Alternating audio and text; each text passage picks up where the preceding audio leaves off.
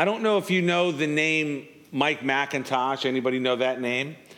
He was a pastor in the early days of Calvary Chapel. He went out from the Costa Mesa Church and planted the church down in San Diego. And it just grew and grew and grew immediately. And Mike has written many books. And one of the books that he wrote was titled this, Falling in Love with Prayer. And in the book, the basic premise is this. If you fall in love with prayer, you cannot help but fall in love with God.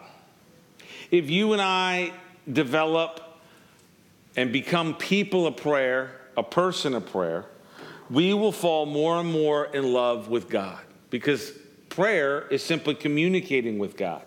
It is reaching out to God. Richard Foster said this, real prayer comes not from gritting our teeth, but from falling in love. As Jesus' disciples, we must realize that becoming a person of prayer requires a discipline on our part. It requires developing a discipline of ourselves in the area of prayer, and it will cause us to live our lives the way God intended, with a deep love for Him and a deep love for those around us. And so we have this awesome privilege that we have in our life in Christ, and it's called prayer. One of the things that we need if we're going to develop the discipline of prayer is the desire to pray. Oh God, give us a desire to pray. If we had a desire to pray, we'd pray. Because pretty much whatever strong desire we feel, we find a way to make it happen. I tell you what, when I'm hungry, I find a way to find some food. Amen? When I have that desire to eat, I find a way. I find it. And if we have that desire to pray, then we will pray, realizing the awesome privilege that it is. Prayer is a wonderful opportunity. It's an opportunity that we have, every single one of us, to spend time face to face with our Creator, with the one who loves us, the one who created us, the one who knows everything about us and still loves us. In our sins, He still loves us. Amen. And He wants to spend time with us. He wants to communicate with us, and He wants us to communicate with Him. And we can do that in this thing called prayer.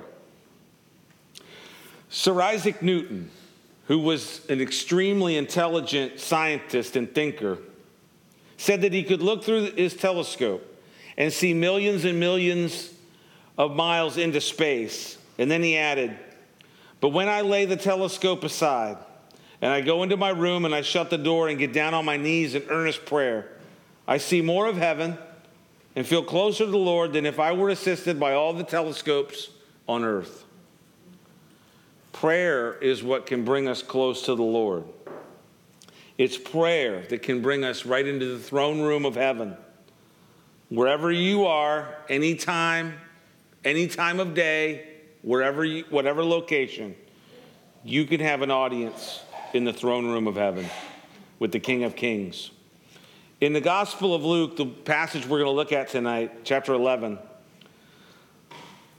one of the disciples saw Jesus praying, and when Jesus was finished praying, the disciples asked Jesus to teach them to pray. It is this desire that we need. We need the desire of this disciple in Luke 11. Then we will develop the discipline of prayer and enjoy the wonderful results of being a person of prayer. Amen?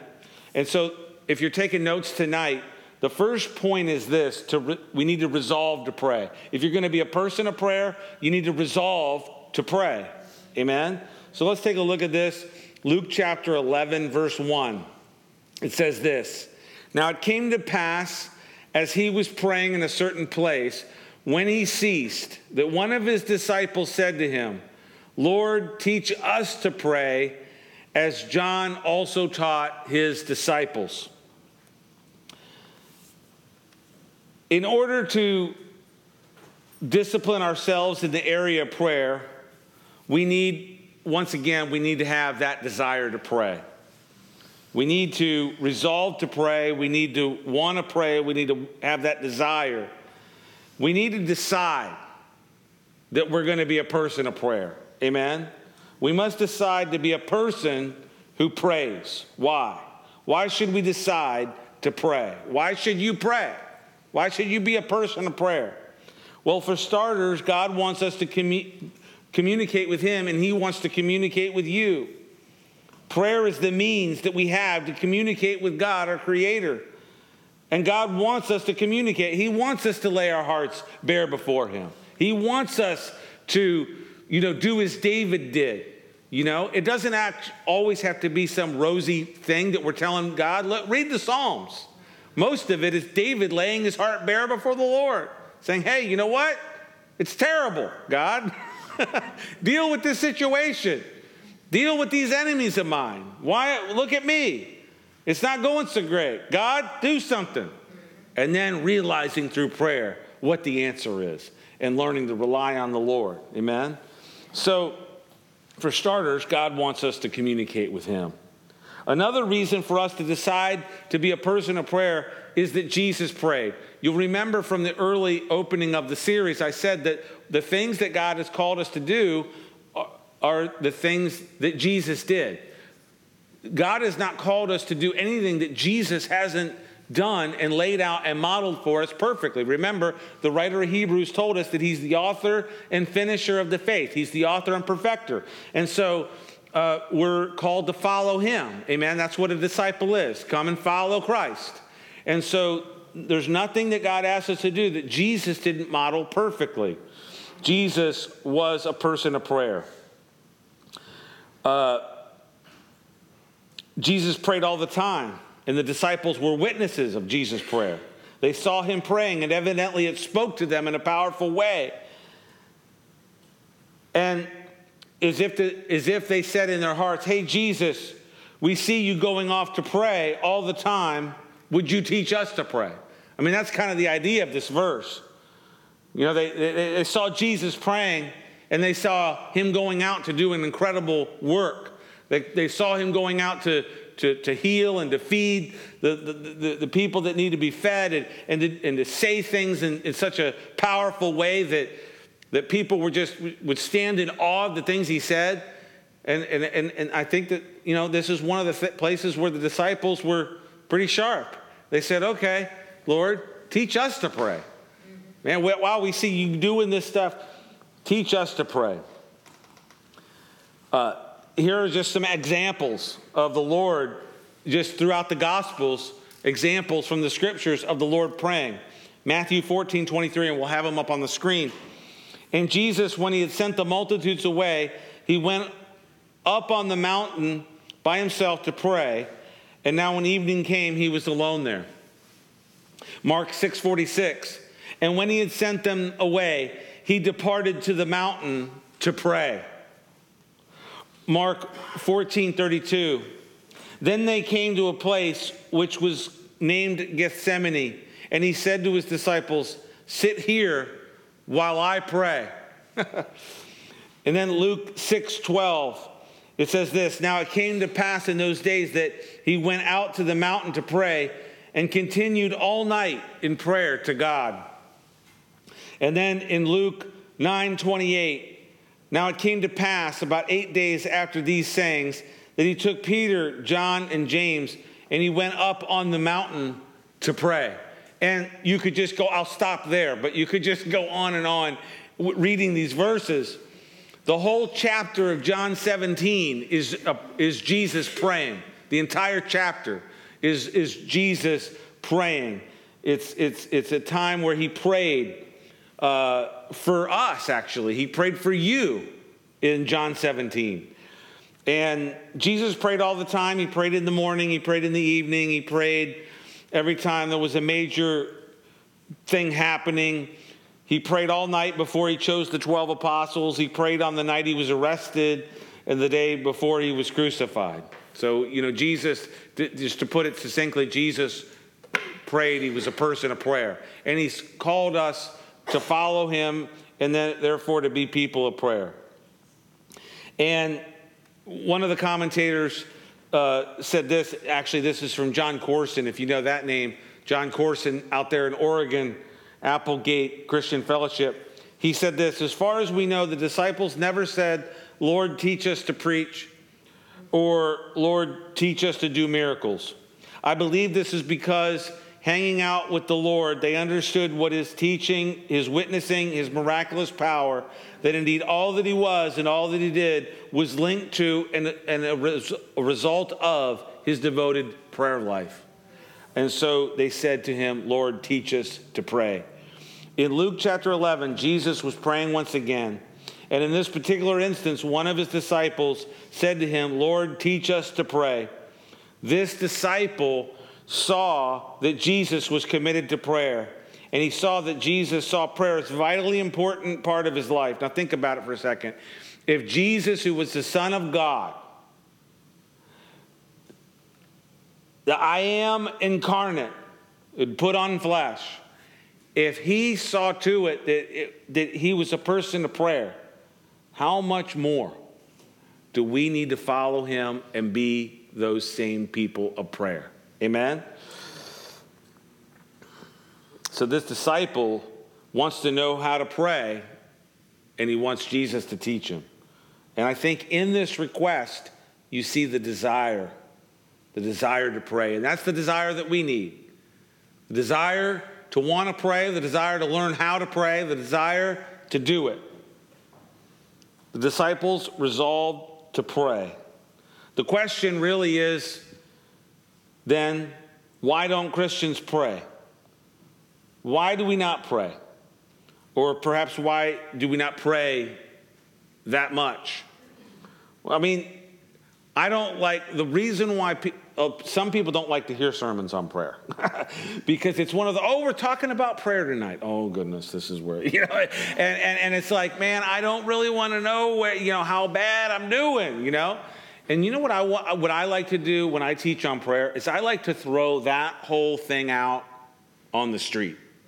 Because if prayer is something that you feel guilted about or guilty about not doing enough, then just throw that out on the street, because prayer is our communication with God. Prayer, one person put it this way, and I think it's true, prayer is literally your relationship with God.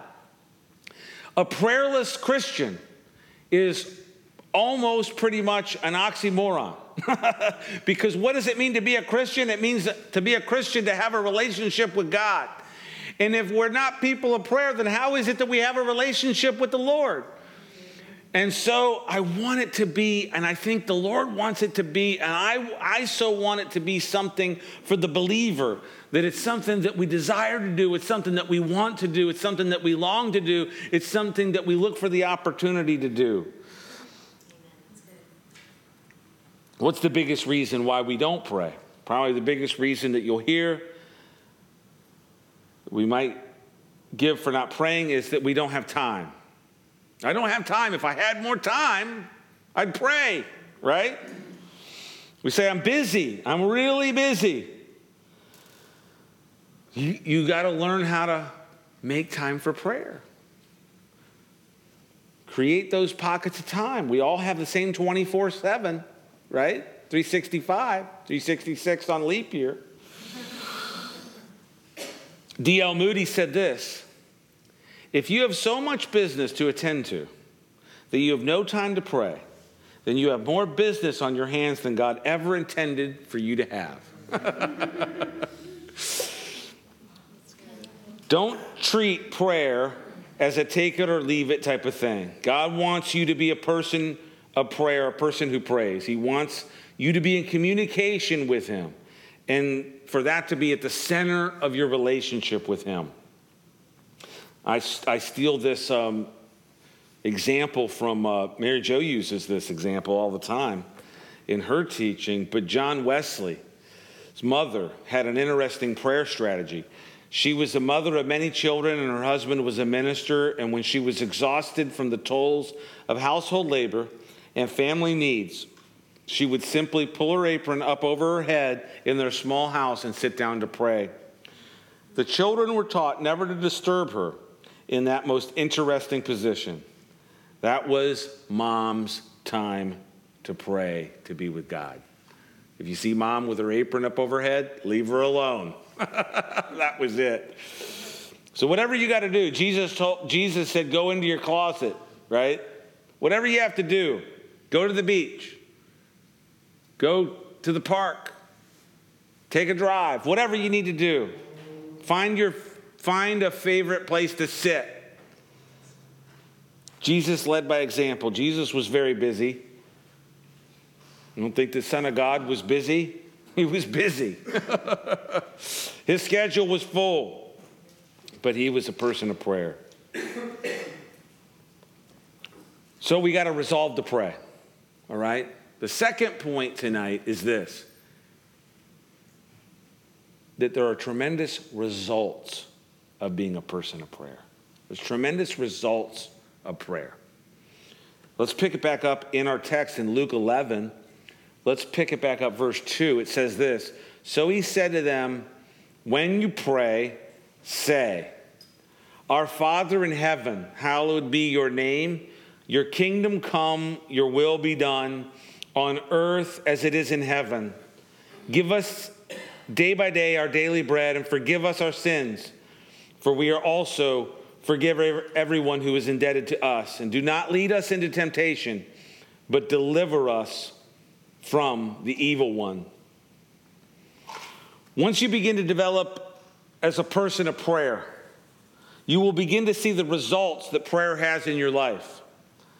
A consistent, regular prayer life will bring certain results into your life. And these are the results, and we're going to go through them, but these are the results that you want in your life. If I were to just list these things in your life, not one person would say, I don't want any of those things to happen to me. You would say, no, those are exactly the list of things I want to happen in my life, and they're a result of being a person of prayer. So if you're taking notes, if you're continuing to take notes, here's the list. These are the things that will result in your life when you become a person of prayer. Prayer will bring spiritual awakening. Prayer brings spiritual awakening. When you pray, you will be more aware spiritually. You might say to yourself, well, I'm not much of a prayer person, and I'm just kind of a regular guy. I'm more of a carnal guy. Well, pray, and you'll see a spiritual awakening in your life. Second one, prayer puts life into perspective.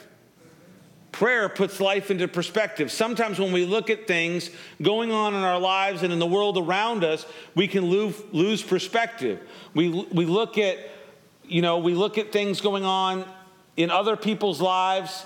We look at things going on in the world, and we just lose perspective. Of course, the world has their perspective on everything. But when we go to prayer, when we're people of prayer, when we go into the presence of the Lord, that brings about a perspective in our lives that God wants us to have. The great chapter on this is Psalm 73. The psalmist is actually the worship leader in Israel. And he said this. He said in the opening of the chapter, he says, look, I almost slipped. I almost just completely fell away from God. When I looked and I saw everybody else, I saw the heathen out there not serving God, and everything just being a primrose path for them, a bowl of cherries out there. They do all this and succeed and all this. Of course, he's got a warped perspective, right? He's just, this is what he's seeing. And he keeps listing all the things that he's seeing and all the things he's seeing until it comes all the way down in the chapter, and it says this, until. Until what? Until I entered the sanctuary.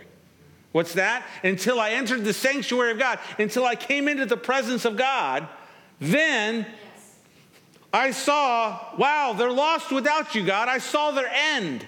I saw the destiny of the person that doesn't know you, and wow. And he gains an eternal perspective. And so prayer puts your life into perspective, and it'll do this. It'll give you an eternal perspective, because that's what we need. Amen? Yes. Number 3, prayer will keep you close to God. You say, well, I just don't feel close to God. I just don't feel like I'm that close to God right now. Well, pray. Amen? Prayer will bring you close to God. It will bring you back to that place of intimacy with God. If you're a person of prayer, you will have a closer walk with God. And that consistent time of prayer with God will keep you close to Him each and every day. Now, right here in our text, Jesus teaches the disciples how to pray.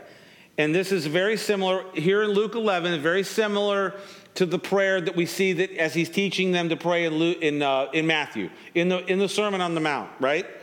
And so we have the model prayer, the Lord's Prayer. It actually probably should be called the disciples' prayer, right? When you pray, pray like this: Our Father who art in heaven.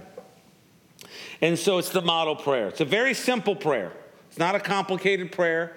If you look at this prayer, I don't think anything about it should go, oh, wow, this is just so complicated. I can't figure this out. It's just, it's got so many subordinate clauses and stuff, and I can't figure out where he's going with this thing. No, it's very simple. Very simple. In fact, it has 62 words. This prayer has 62 words. And it was as if Jesus was saying, hey, when it comes to prayer, keep it simple. Keep it simple. Whenever you look at Jesus, see, man wants to complicate everything. And all the women said? Amen? No? Okay. No, man, we want to complicate everything. We want to take the 10 Commandments, the 613 laws of the Old Testament, and we want to turn them into 20,000 rules of the Talmud. And the people said, look, they have put this just weight upon us, we can't even do it. And the Lord was asked what the greatest commandment was. He says, look, the greatest commandment is love the Lord your God with all your heart, mind, soul, and strength. And the second is like it, love your neighbor as yourself. All along the prophets hang on these 2 commandments. All the law and the prophets hang on these 2 commandments? Yeah. Look at it. The first 4 commandments deal with loving the Lord, God, with all your heart, mind, soul, and strength. The last 6 deal with loving your neighbor as yourself. All the law and the commandments hang on those 2 commandments. And so the Lord brought the whole mess down to these 2 things. If you can think about these 2 points, these 2 things I want you to think about when you're going through your life. And when you're praying, it's very simple. It's a simple prayer. It's not some complicated thing. The prayer starts out addressing our Heavenly Father. This is where prayer will keep you close to God. He's your Father. He's your Father, and He's a perfect Heavenly Father. Remember we said the result of prayer will make you have a close relationship with God, right? You have a perfect Heavenly Father. And in the prayer it says, hey, when you pray, pray like this: Our Father who art in heaven. Our Father. He would have used the word, when Jesus spoke this, he would have most likely used he was speaking Aramaic, and he would have used the word Abba. The word Abba, which means father, but denotes childlike intimacy and trust. Some have actually even said it's akin to daddy. It's like a small child saying, Dad. I've actually known people in their lives that actually say that. They say daddy, to the Lord. And because they want to practice that childlike faith as they speak to the Lord. And so if that fits you, great. But our Father who art in heaven. The word for father in Greek is pater. But the word in the Aramaic is Abba. Paul would later say in his epistle that he's put his spirit inside of us that cries out, Abba, Father, right? And so we should have that spirit within us that wants to cry out to our Father. If you don't have that spirit within you that wants to cry out to your Heavenly Father, you may want to actually do an evaluation to see if you've truly come into the kingdom and truly received the gift of the Spirit, the deposit of the Spirit, whereas He's put His Spirit within us that calls out to the Father, Abba, Father, because we have that adoption as sons into the kingdom. Amen. Prayer will make you a worshiper. Prayer will make you a worshiper. You say, well, some Christians don't see themselves as worshipers, but which is odd, because Jesus told the woman at the well, this is what He told her. He said, my Father is a spirit, and He's looking for worshipers that will worship in spirit and in truth. Amen?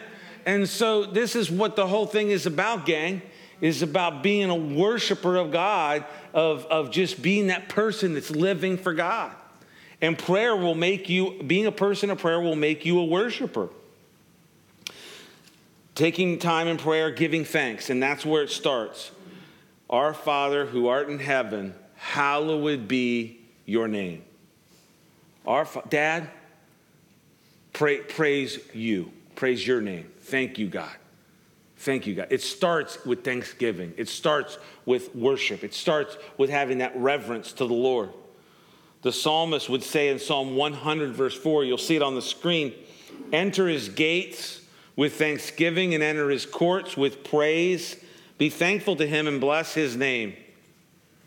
So if you're praying, if you're a person of prayer, you will become a person of worship. Amen? You will become a person of worship because you want to come into the courts. You want to come into the gates with thanksgiving.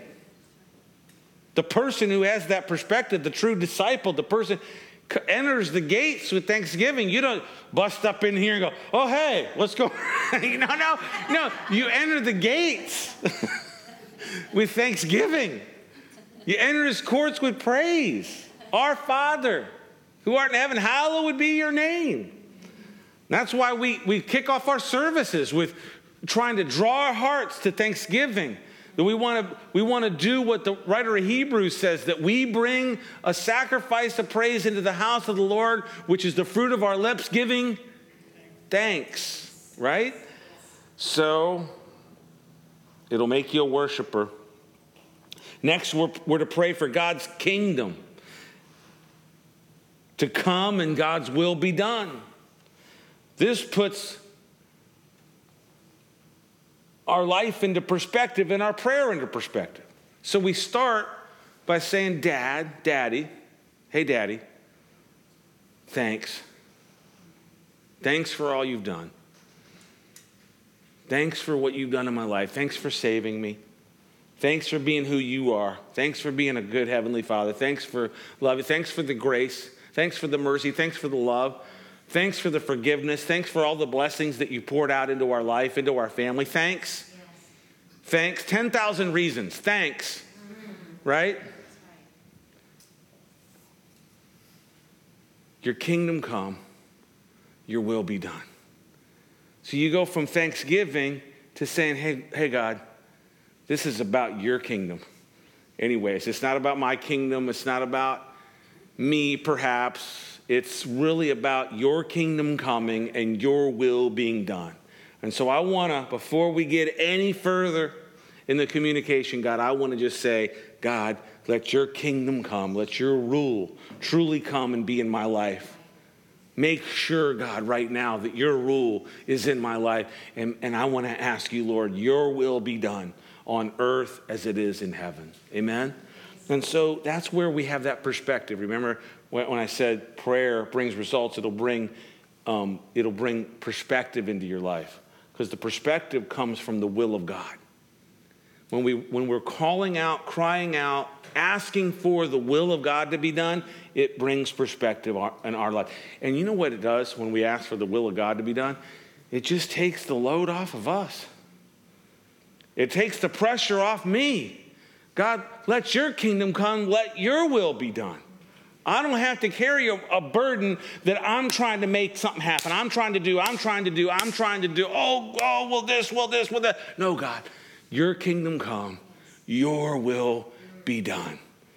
I just want to surrender right now. I just want to put my mind and my spirit in the right perspective to realize that you have a perfect will and a plan that you want to bring about in my life. And so the perspective changes when we come to that part of the prayer. And it makes a huge difference in our lives when we're trusting him like that. We trust him for all of our lives. The prayer continues with us asking for our daily bread. This is where prayer will lead to our spiritual growth. This is where we ask for God to meet our needs, to bring about the things that we need in our lives. We all have needs. We have all kinds of needs. We have physical needs, emotional needs, spiritual needs, financial needs, relationship needs, all these needs. Lord, give us this day our daily bread. Give us this day our daily bread. And God wants to meet our spiritual needs. He wants to bring his word to bear upon our hearts, because he knows that if his word has been brought to bear upon our hearts and minds and spirits, then the other things begin to happen in a way, because the byproduct of us being a person of the word and person of prayer and having the word sown into our lives is that our lives are changed and transformed. And so there's things happening in our life. And sometimes when people's lives are out of sorts, out of whack, things aren't going right, we need to come back to the basics. Come back to the word, come back to prayer. Come back to those two things. Those are almost like the rails of a train track. I mean, hey, if you're off the rails, like a crazy train, you're off the rails, you got to get it back on the track. This rail is the word. This rail is prayer. That's where this is where you need to be right here. This is where you need to be. Amen? So, spiritual growth comes through God bringing his daily bread into our lives. First, spiritually, through his direct communication with us, through the word. Him meeting that need of companionship. Okay? You're complete Christian in him. Right? That's what Paul told the Colossians. He said, you're complete in him. So be complete in him. Be at perfect rest and peace in him. He's everything that you need. And yes, you have need for other companionship. Yes, you have need for other relationship. But first and foremost and primarily be complete in him. Amen? And you do that as he gives you the daily bread. Give us this day our daily bread. This request for food can be literal. Look, Lord, I need some bread. I need some literal bread. And it's funny because what do we call money? We call financial resources bread, right? I don't know who coined that. Maybe it was, I don't know. Look that up. Look at the etymology of that. How did money become known as bread or dough or whatever? I don't know. But give us this day our daily bread, and he will supply. My God shall supply all your needs according to his riches in glory. Amen? Amen. That's what Paul told the Philippians in Philippians chapter 4.